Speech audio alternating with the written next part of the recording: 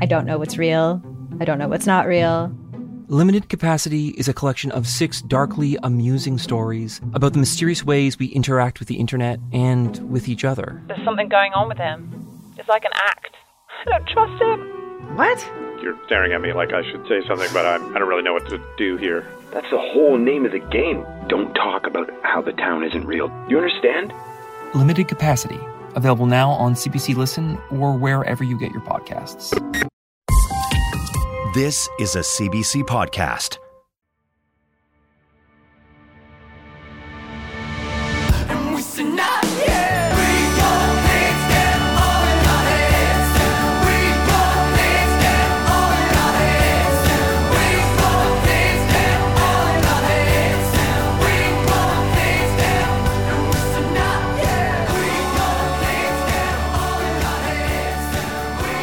So yeah, I mean, this is not really what I talk about when I do my futurism and stuff. But like, this is the progenitor of a lot of the stuff that I saw that really blew my mind wide open and gave me the potential to do what I'm doing. And we can get into that as we talk about this. Yeah, totally. Let's start here, because I'm sure there's somebody out there who's listening. I guess we'll give like a quick little introduction here. We are sitting down with Nikolas Badminton, Nick, who is a futurist and public speaker. I guarantee you there's at least one person out there who heard me just say that and go, what the fuck is a futurist? So, Nick, why don't you just give me a quick little rundown on the work of a futurist? Yeah. So many years ago, I got really, really obsessed with like the future and technology and whatever. At the age of 8, I read a book called The Osborne Book of the Future. And my dad bought it for me, and it sort of really opened my eyes about what the future could be. Anyway, you sort of meander through life. I got a Bachelor of Science in Applied Psychology Computing. I thought things like chaos theory and artificial intelligence and robotics and organizational psychology would be a big deal at some point in the future. It was the mid-90s, and boy was I right.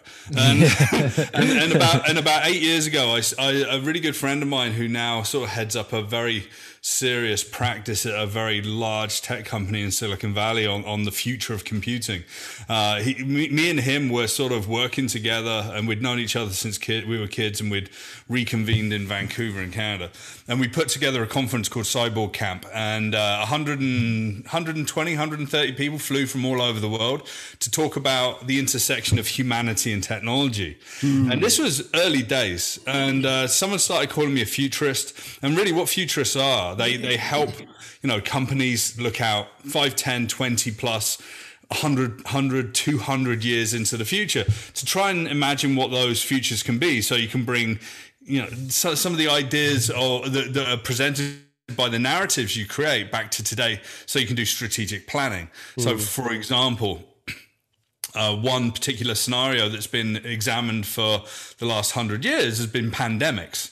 But no one really listened to the futurists in the scenario work that they were doing too much. But the countries that had planned for it, since SARS and MERS and all the other stuff, were certainly prepared, right? So futurists just help people look around the corner and see what's coming. And that's what I do. The past year has certainly been interesting.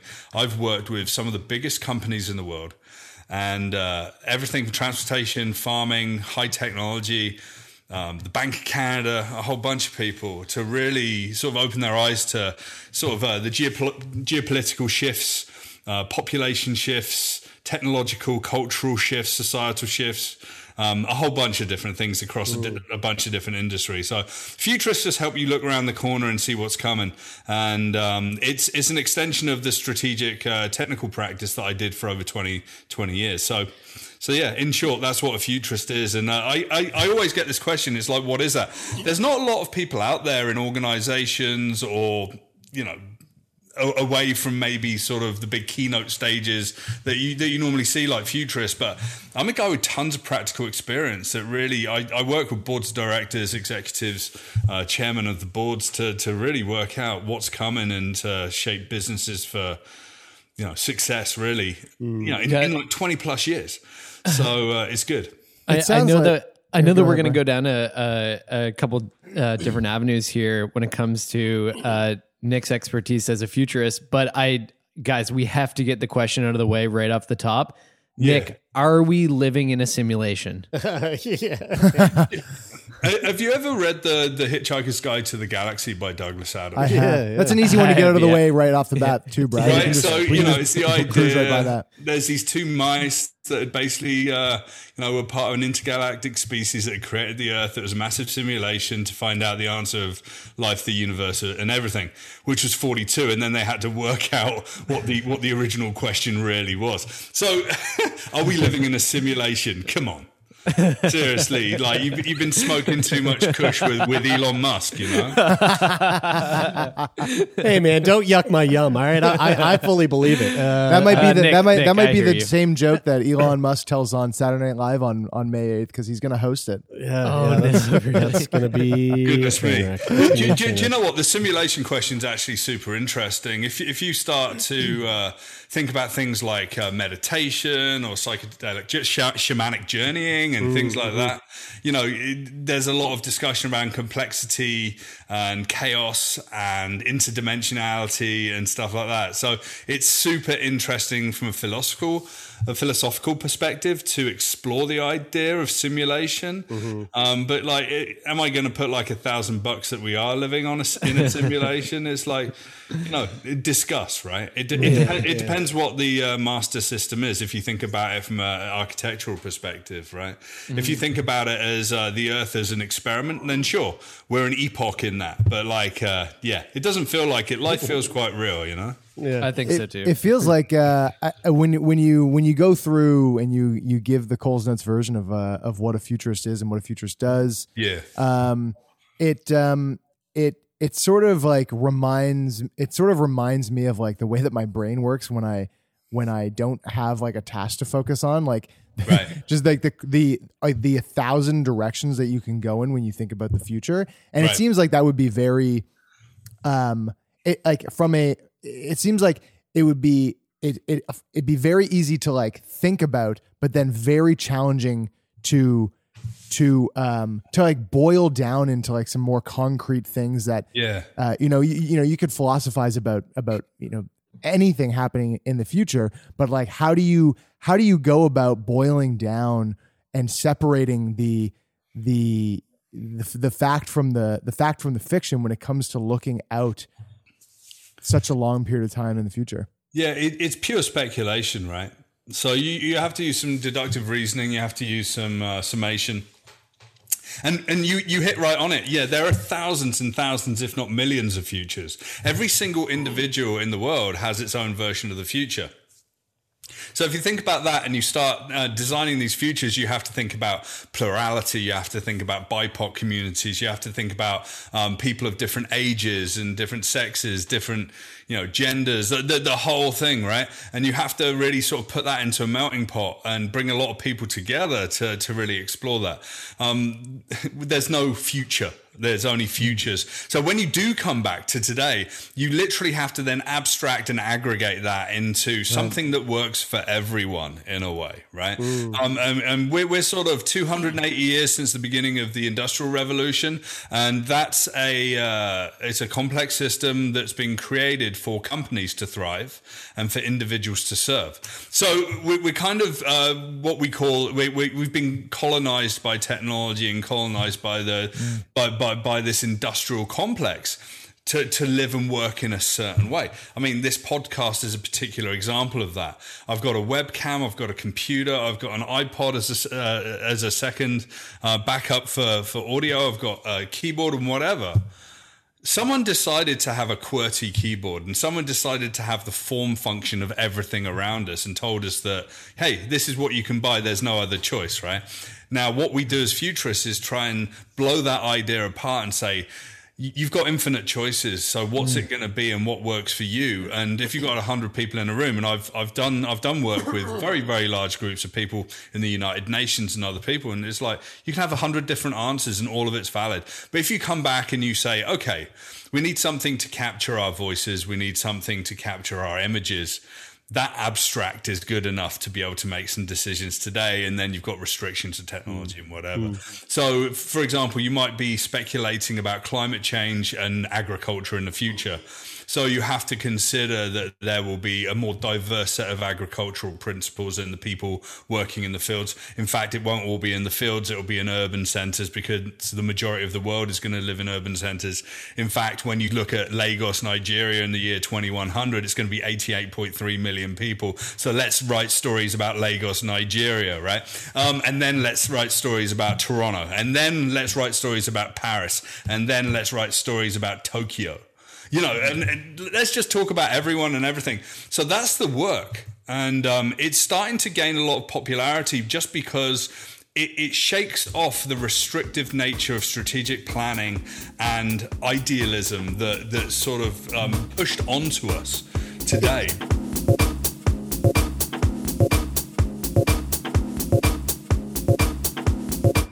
Hi, I'm Jessie Cruikshank. Jessie Cruikshank. I host the #1 comedy podcast called Phone a Friend. Girl, let's phone a friend. Not only do I break down the biggest stories in pop culture with guests like Dan Levy and members of NSYNC, I do it with my own personal boy band singing jingles throughout. Because it's my show. It's your show, girl. New episodes of Phone a Friend. Yeah. Drop Thursdays wherever you get your podcasts. So work it, girl, yeah, work it. Okay, that's enough.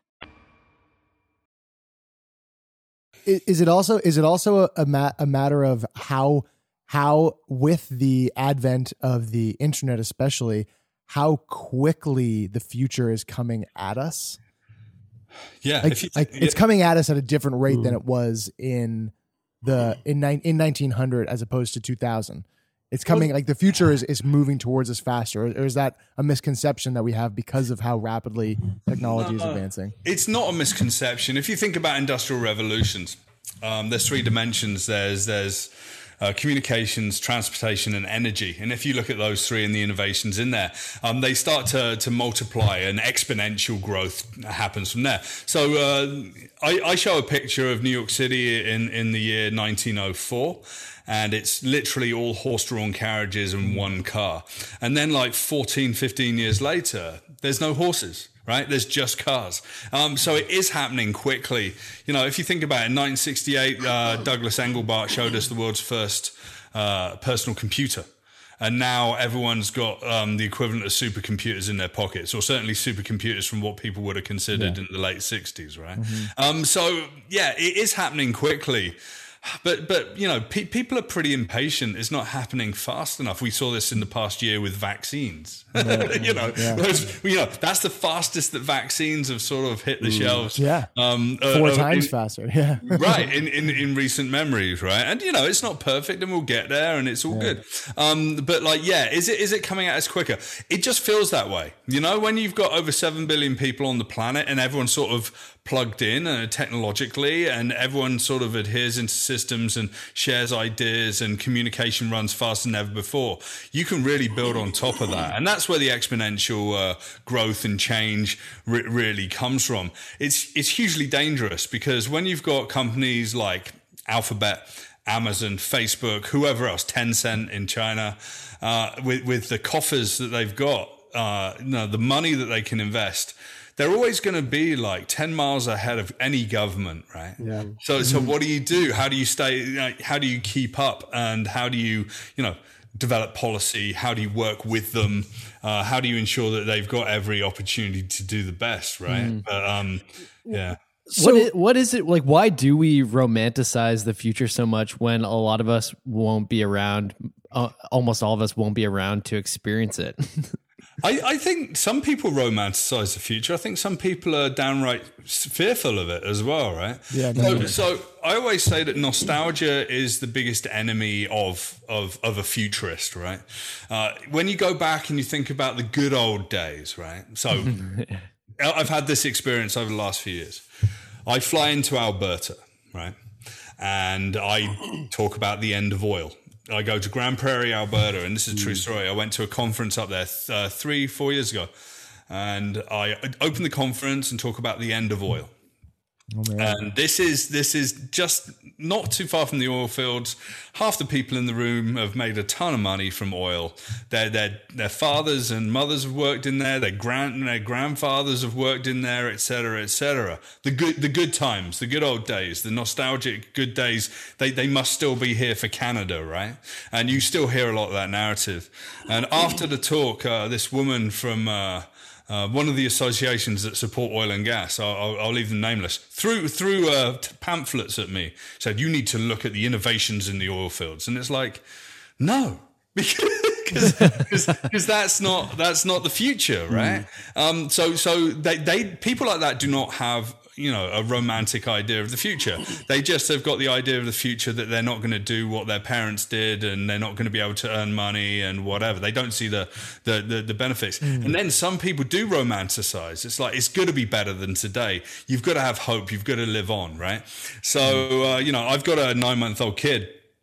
So it's my first kid. The idea of fatherhood was sort of alien to me, and it's very real and visceral.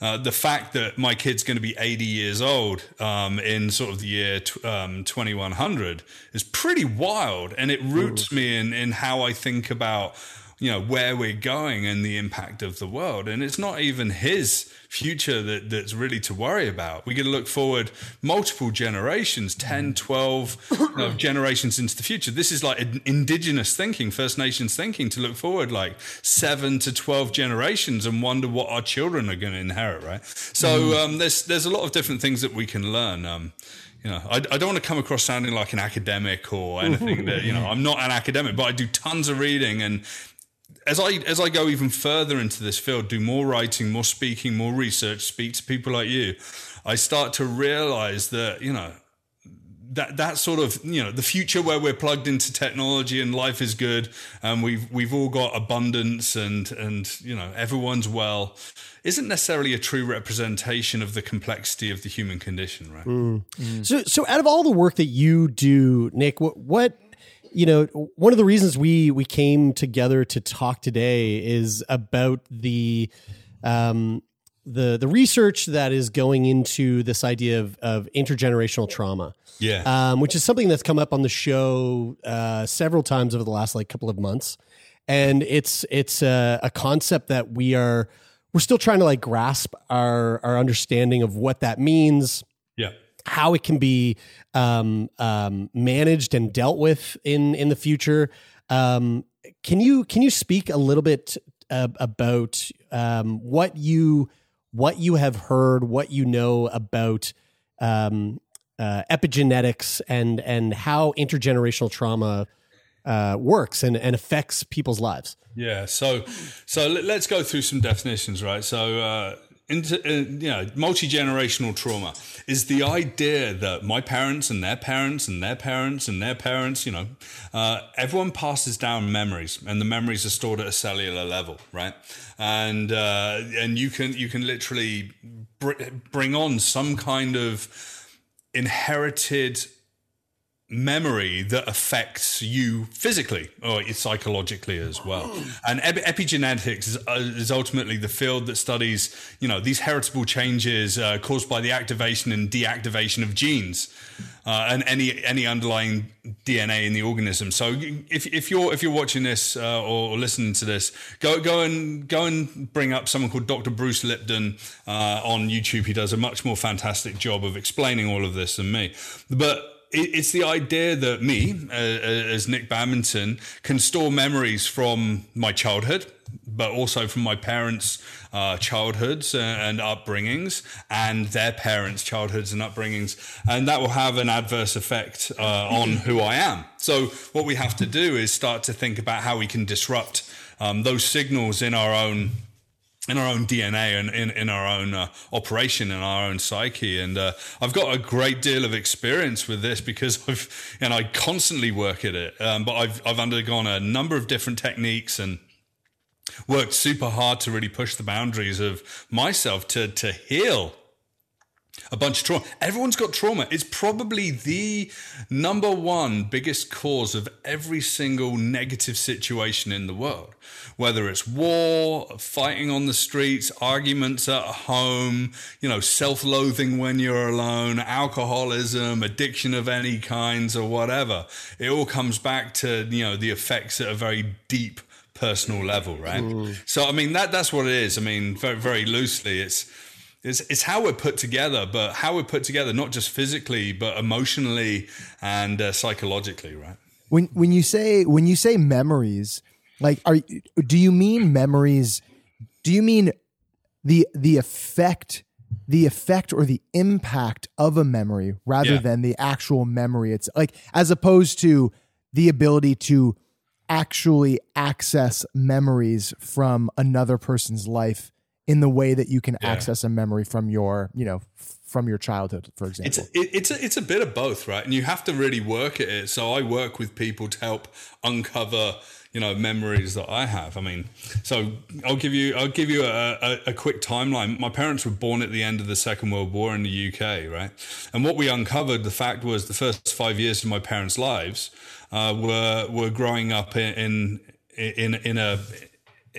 a scarcity, right? There were ration books, there wasn't the food, there wasn't the ability. People in the UK, a lot of them grew their own food. My parents still grow their own food. My parents have still got a narrative around not having enough, or being super frugal and whatever. And then to myself, my sister passed away when I was 8 years old, and I can recall the day that happened from the age of 8. Exactly what happened for 2 days when all of that went down, and the memory of my mother and my father, and the subsequent 2 years, and all of that changed my personality completely.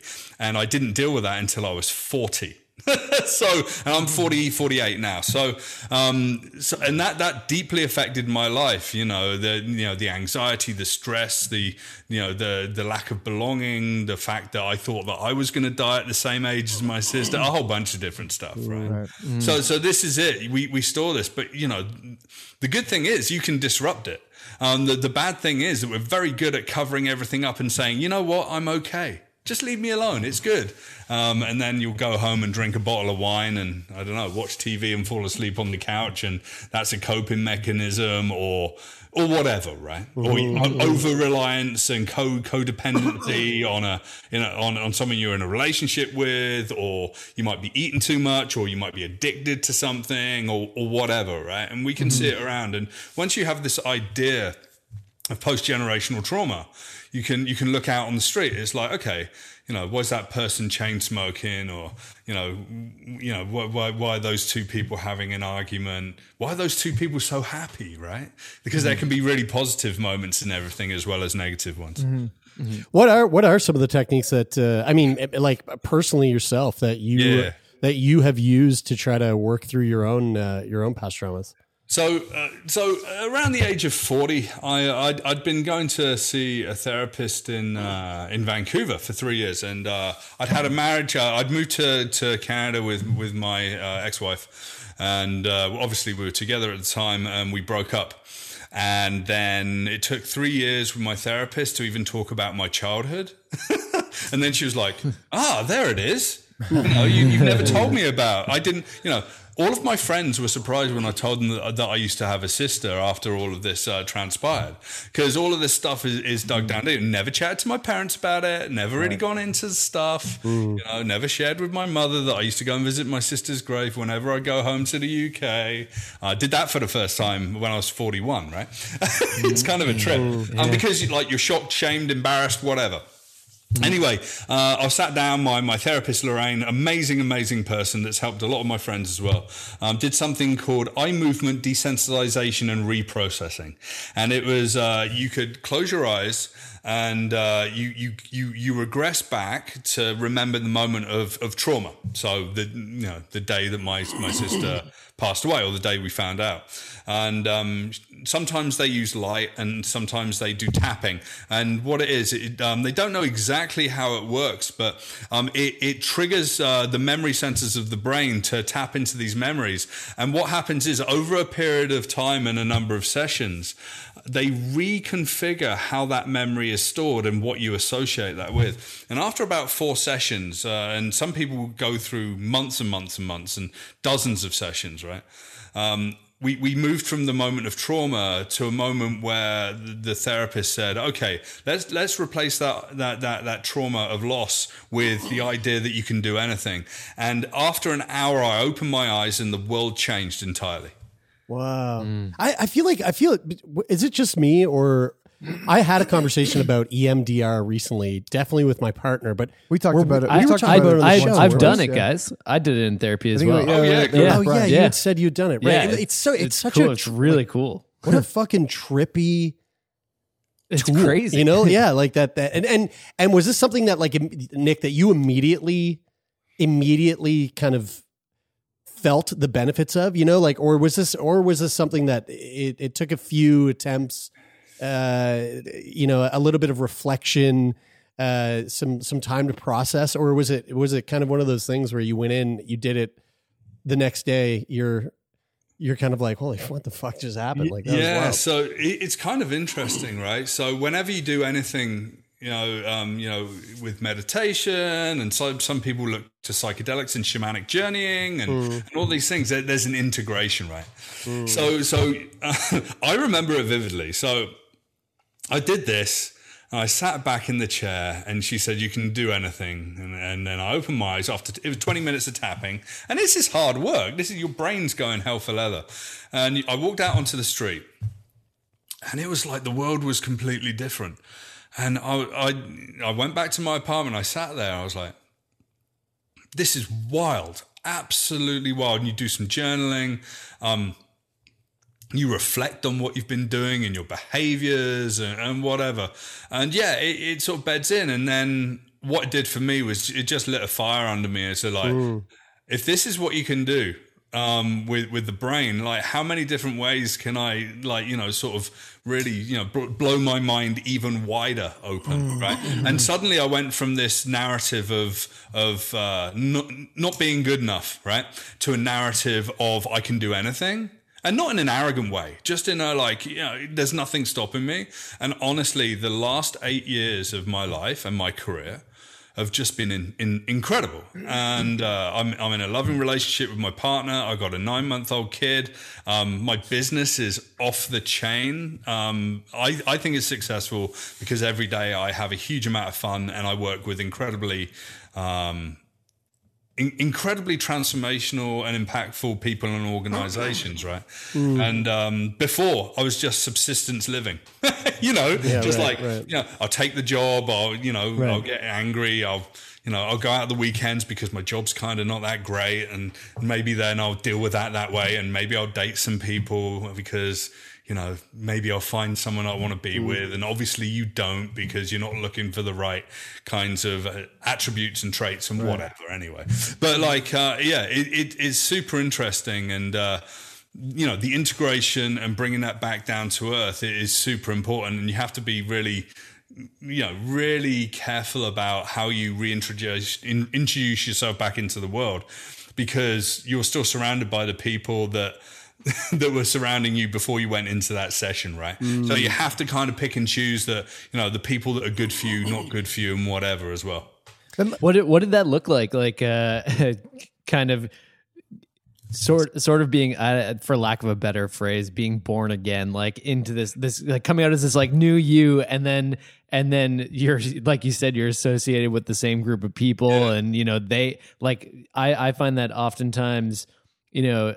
So I went and did my yoga teacher training. I'm kind of like thinking back to that experience in my life when I went off to India for 6 weeks, had this transformational experience, come back to my same group of friends. I was living in Dubai at the time, which is like the opposite of like a yogic experience. It's like super materialistic, and like going out for beers with my friends that I play soccer with every night. And so I come back into that environment. I'm like, yeah, I'm not going to drink now. And they're like, what the fuck? Like, who are you? This new like yogi bride. They were calling me yogi bride forever. Yeah.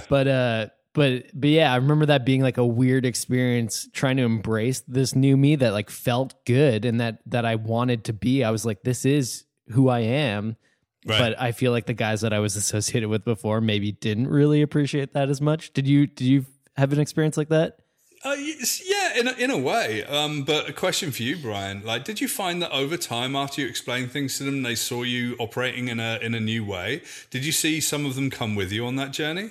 Yeah, I didn't stick around in Dubai for long enough to really like have that sit in, and I feel like it is a very like transitional place for people. Like people come and go a lot, but I feel like I ended up sort of spending more time around the people that definitely embodied the sort of new set of values that I saw in myself. Yeah, the adage of you're the product of the 5 people you hang around with the most, or they feed you, is completely true. If you think about that, like epigenetically, that's the energy that you're soaking in, right?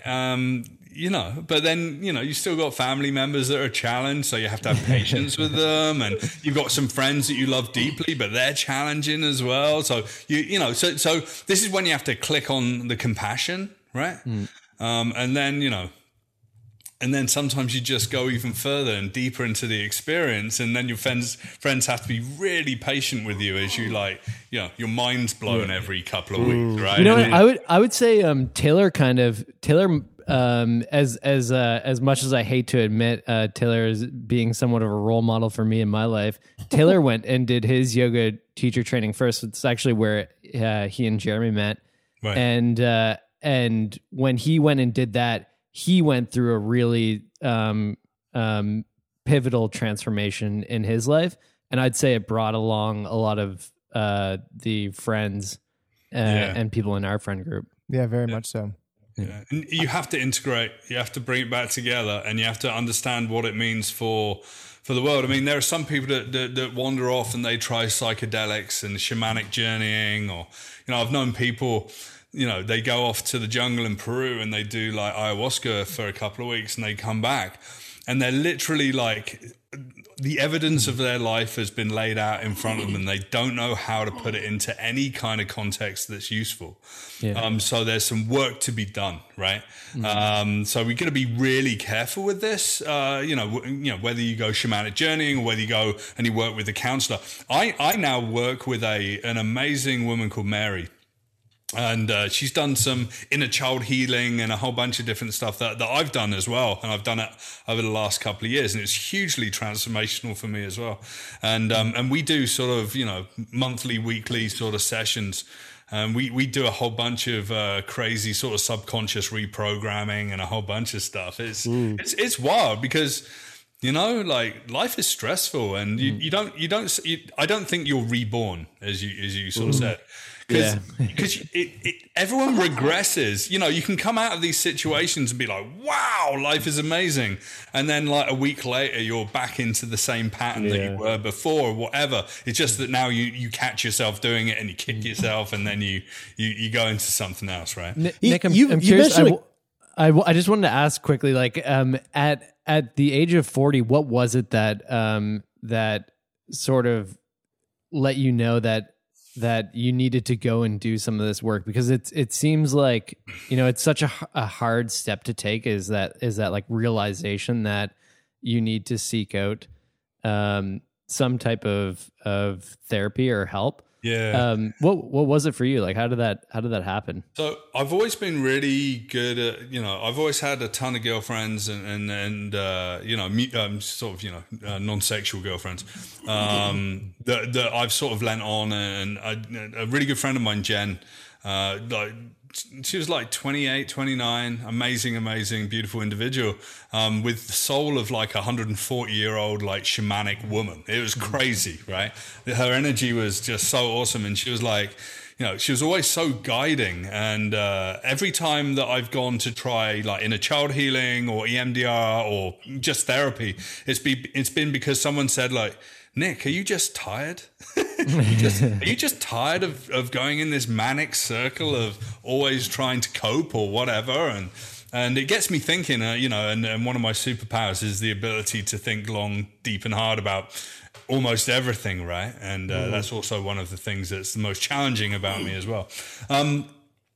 So yeah, it's always the people that sort of point me in the direction and say, maybe take a look at this, read about it, go into it. And, that first therapist was amazing. And then from there, it was just opening doors in a lot of different directions just to see what there was out there, because I realized that there was so much human potential out in the world that is not being realized. And I literally have gone from the guy that would get in trouble for sharing how he thinks about the world, working for companies, to the guy that gets hired by companies to share how he thinks about the world, because it's divergent and different, and it's not the yes man attitude that you get from ad agencies, management consultancies, whatever, right? And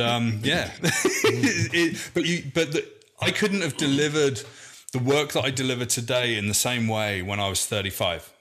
I was too manic. I was too coping in so many different ways, and it's kind of interesting, right? Hey, you've mentioned a number of times throughout the conversation the use of psychedelics for forms of therapy, and I'm a massive advocate for the use of psychedelics in a very like controlled manner in order to work through whether it be past trauma or current trauma or whatever it is that you're dealing with. And we've been seeing a lot more of, especially in the news, a lot more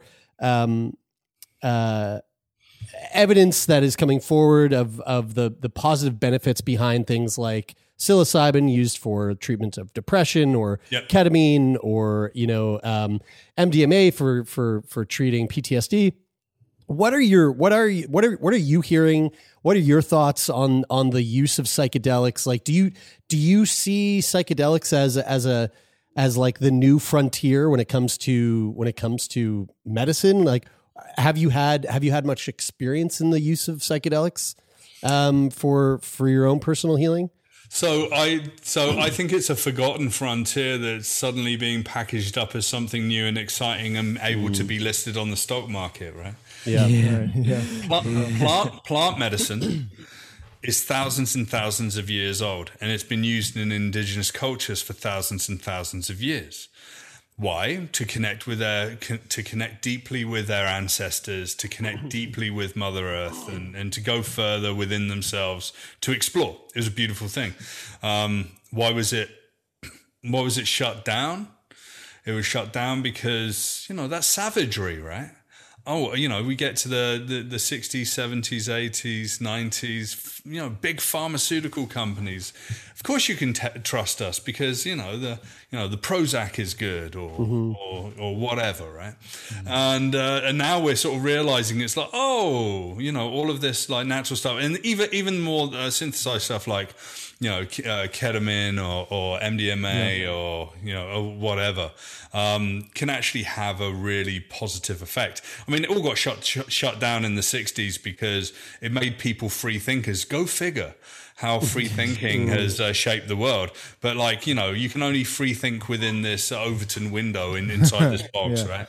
So I'm thinking about that. I mean, my own personal experience, I talk about things abstractly, right? So, there are people out there that I know that have studied it, and I've studied psychedelics a lot. So the first guy I came across was a guy called Dr. James Fadiman, down in Silicon Valley, and he did a bunch of experiments using mescaline and setting and problem solving with architects and engineers and mathematicians and whatever.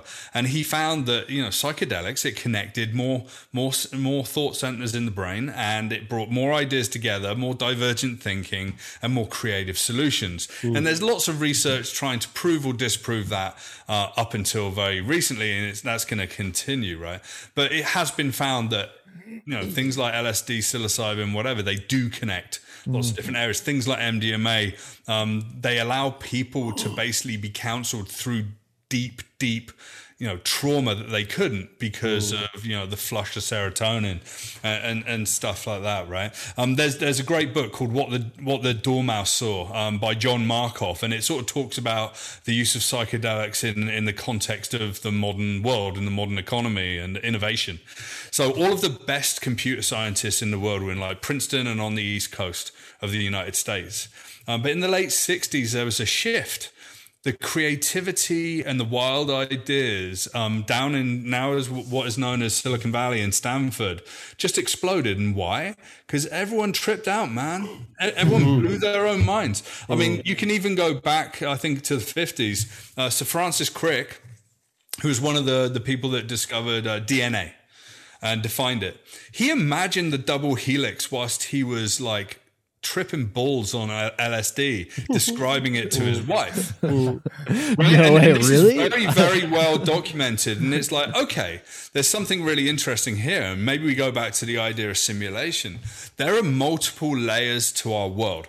And we as humans cannot perceptually understand them all. So in any average second, bits of information per second, about 40 bits of information per second, I consciously know about. 40 million bits per second subconsciously get understood by me and my brain, right? Imagine if you can unlock the potential of that subconscious sensory system.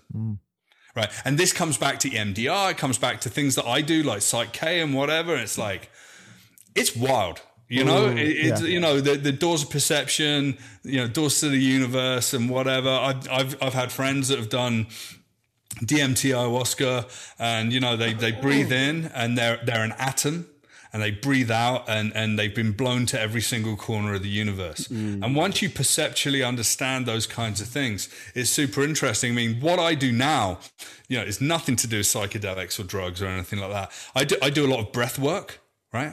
And if you're a practicing yoga person, then you know a lot about breath work. I do something called Groff breath work, which is like 3 hours tribal drums assisted sort of breath work, and it's deeper, harder, faster, and you get a deeper sense of empathy for the world than you can through psychedelic experiences. Is that the type that's supposed to elicit a sort of psychedelic experience? Yeah. Okay.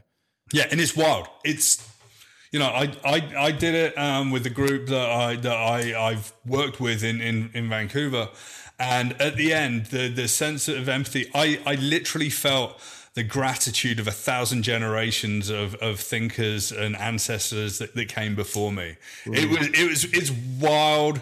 It sounds a bit hokey if you're listening to this, but it's wild. And that deeper sense of gratitude and empathy can only really do positive things in the world, right? I mean, a psychedelic experience, like if anybody who's had a psychedelic experience can relate to the idea that when you are, that it allows you to see the world through a different lens.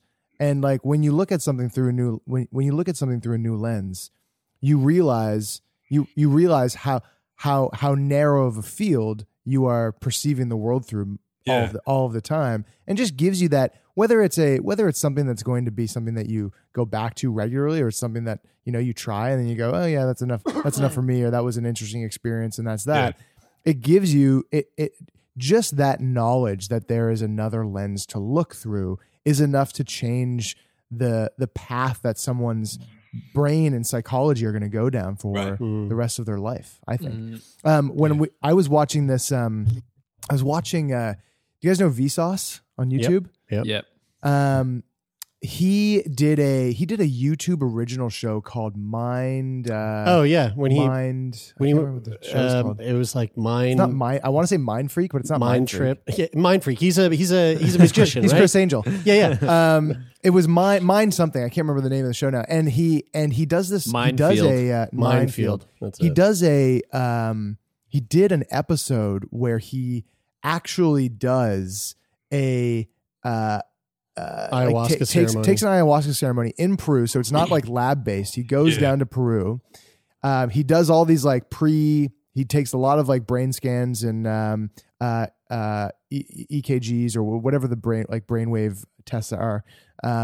Does those in the US, goes down to Peru, has this sort of like sort of mobile testing thing, goes down with a physician and researcher, does the ayahuasca ceremony, does the same test during the ceremony and then post ceremony, and he does the ceremony I think 3 days in a row, and they saw this pretty wild, one of the conclusions that they came out with from the brain wave, from the brain scans that they did, were that part of the brain. I believe it was like the part of the brain that basically like allows you to have thoughts about yourself and talk to yourself. That pre ayahuasca, those pathways were kind of like this broken maze, and that there was all these like missing links in those pathways. And then basically the ayahuasca took those and like scrambled them up, like highlights, like makes them light up. And then after it's done, that activity goes way, way down, almost non-existent, and then reshapes itself into fully connected lines where, and it was basically going, this is why they think when you have a psychedelic experience, you feel so clear about you and yourself afterwards, like in that integration period. It totally blew my mind. And obviously they go into it in a deeper way and explain it better, but it was really, really fascinating from like actually what's happening at the level of the brain when you have a psychedelic experience. I mean, the brain's just trying to protect us, right? So, like, if there's trauma, like, imagine if you were reliving a traumatic experience every day of your life. You'd be in pieces or something worse, right? So it'd just be a bad time. And some people do, right? And this is why some people have to self-medicate and whatever, right? But this is it. So your brain, I think, I propose, the brain just breaks those connections. It broke the connection between me and the trauma of my sister, right? Passing away. And when you reconnect it, that's when you can realize that it's okay, and you can frame it, and you can heal it, and then you can move forward, right? Nick, I'd love to know in the medical world, from a futurist standpoint, what sort of things are you drawn to, or are you thinking about in terms of whether it's like the way that healthcare might look in the future, or the way that like medical technology might look in the future? Is there anything that like springs to mind? There's a super interesting piece of work happening now, like on rats, which is like mapping the connectome of rats, and they've done it on a fruit fly. And the connectome is like what people sort of think is, the structure of our consciousness. If we can structure and digitize the idea of our consciousness and download it, then we can live forever. This idea of longevity and whatever. So there's lots of really interesting stuff happening around that. And if we can unlock that, then it'd be interesting. I mean, if you think about it, 20 years ago, the genome cost $100 million to sequence a single genome, and it took, a couple of decades to get there. And now you can sequence a genome for under $1,000, and you can do billions of them in a year, right? Yeah. So if you think about that, and we jump forward to say 2040. And sure, will we be able to download our consciousness? Yes. Will we be able to load it up into machinery so that we can live forever? A certain version of ourselves, potentially. As a futurist, I kind of dig that kind of stuff. That sounds like a fucking nightmare to me. That sounds so terrifying. Very to Black me. Mirror. Yeah, absolutely. Yeah, but instead of being sort of stuck in this body, you're just like hanging out thinking about stuff, right? Oh my God, I'm so done with thinking. Check, please. Bring me the check on Nick, thinking. Nick, we've had this debate over the course of the last 5 years doing this podcast, whether or not we'd want to live forever or not. And so Jer has cystic fibrosis, and when he was born, the doctor said that he would live to be about 30 years old. And so for context, I'm 33 now. Right. And these glasses that I'm wearing, I didn't have to wear those until last week. So everything was good. Now my eyesight's starting to go. Like, I'm good. Okay. We don't need to go forever. I've always I love science fiction, and the idea of living forever, or at least a really long time, is really like, I romanticize it because I'm like, I want to see what's in the future. I want to see where we go. But we've had this conversation of like, what is like an adequate lifespan? Like, what would you be happy with? And I'm curious, from your perspective, thinking about the future all the time, like, what do you think about death? I'm not scared of death. You know what? I've got a hugely unpopular opinion amongst my family. I don't know why I can't just press a button at the age of 70 when I'm still looking half decent. Probably got some money in the bank to give to the family, and no one has to wipe my ass when I go to the toilet, and I can just go, "This is who I am.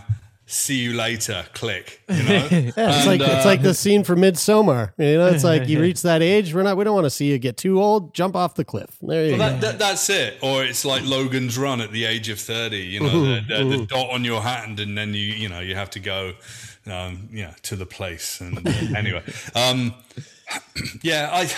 You know what? The people that are desperately wanting to live, I want to be 150. It's like, you're gonna really be in a bad way. Yeah.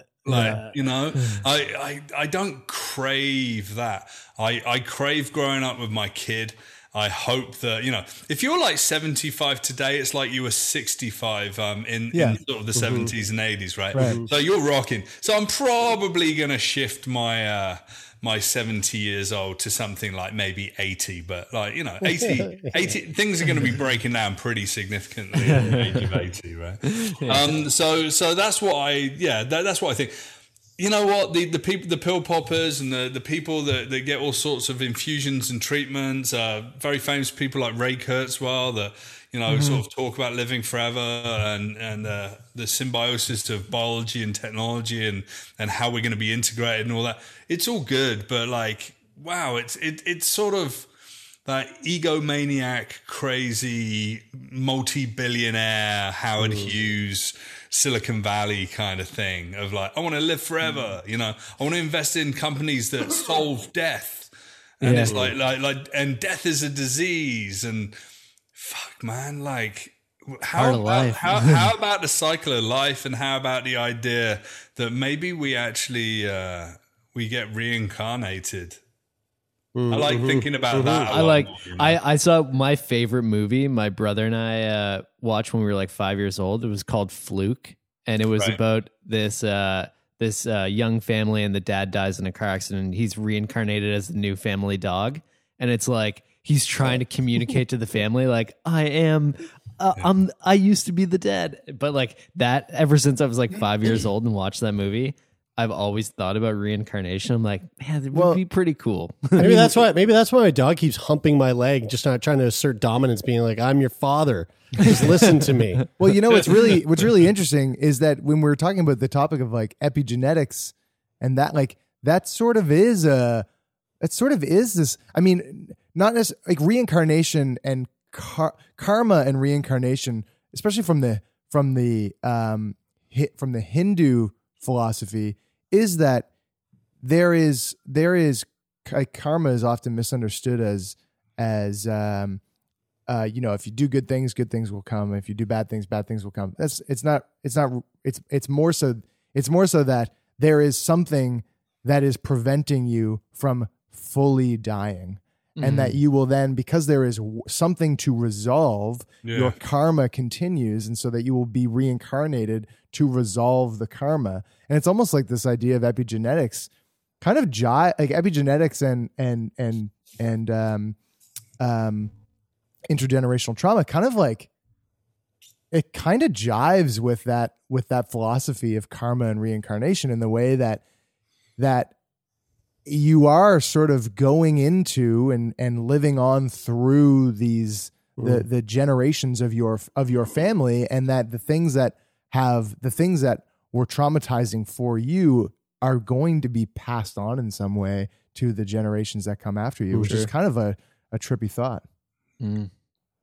Yeah, I spend a lot of my life thinking about this stuff.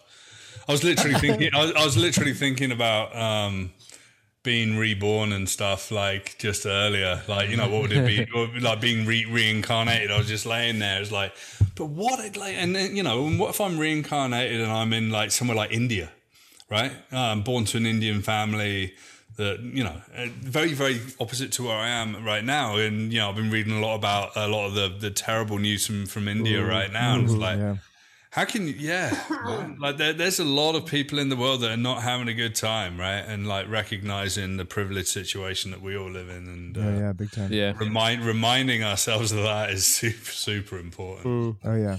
Well, Nick, man, I gotta say you got a pretty fucking interesting job, and it's an absolute pleasure to sit down and pick your brain about the work that you do, the work of a futurist, and just how you view the world and what's to come. I want to say thank you for taking time out of your busy schedule to sit down with us and give us a little bit of insight into how your brain works, because it's quite fascinating.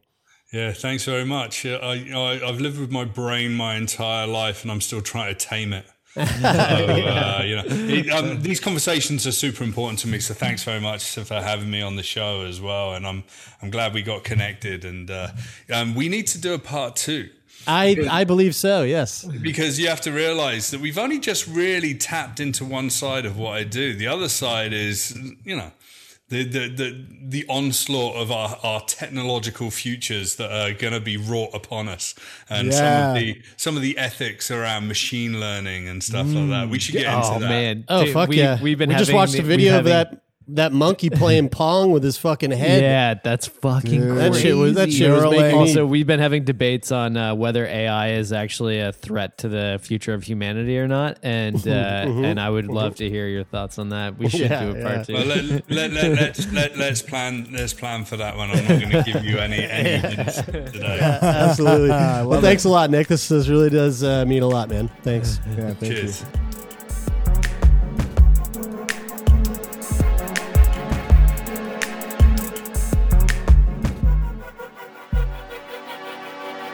That is it for today. Thank you so much, everybody, for tuning in. If you like what you heard, make sure that you share our podcast with your friends. We love those extra ears. Sick Boy Podcast is a Snack Labs production. It is produced by myself, Jeremy Saunders, Taylor McGilvery, Brian Stever, and Lauren Sankey. Sound design is coming to you from Donovan the Meerkat Morgan. The music of the show is from our friend Rich O'Coin. And Sick Boy Podcast is managed by Jeffrey Lonis. That is it for today. I'm Brian. I'm Taylor. And I'm Jeremy, and this is Sick Boy.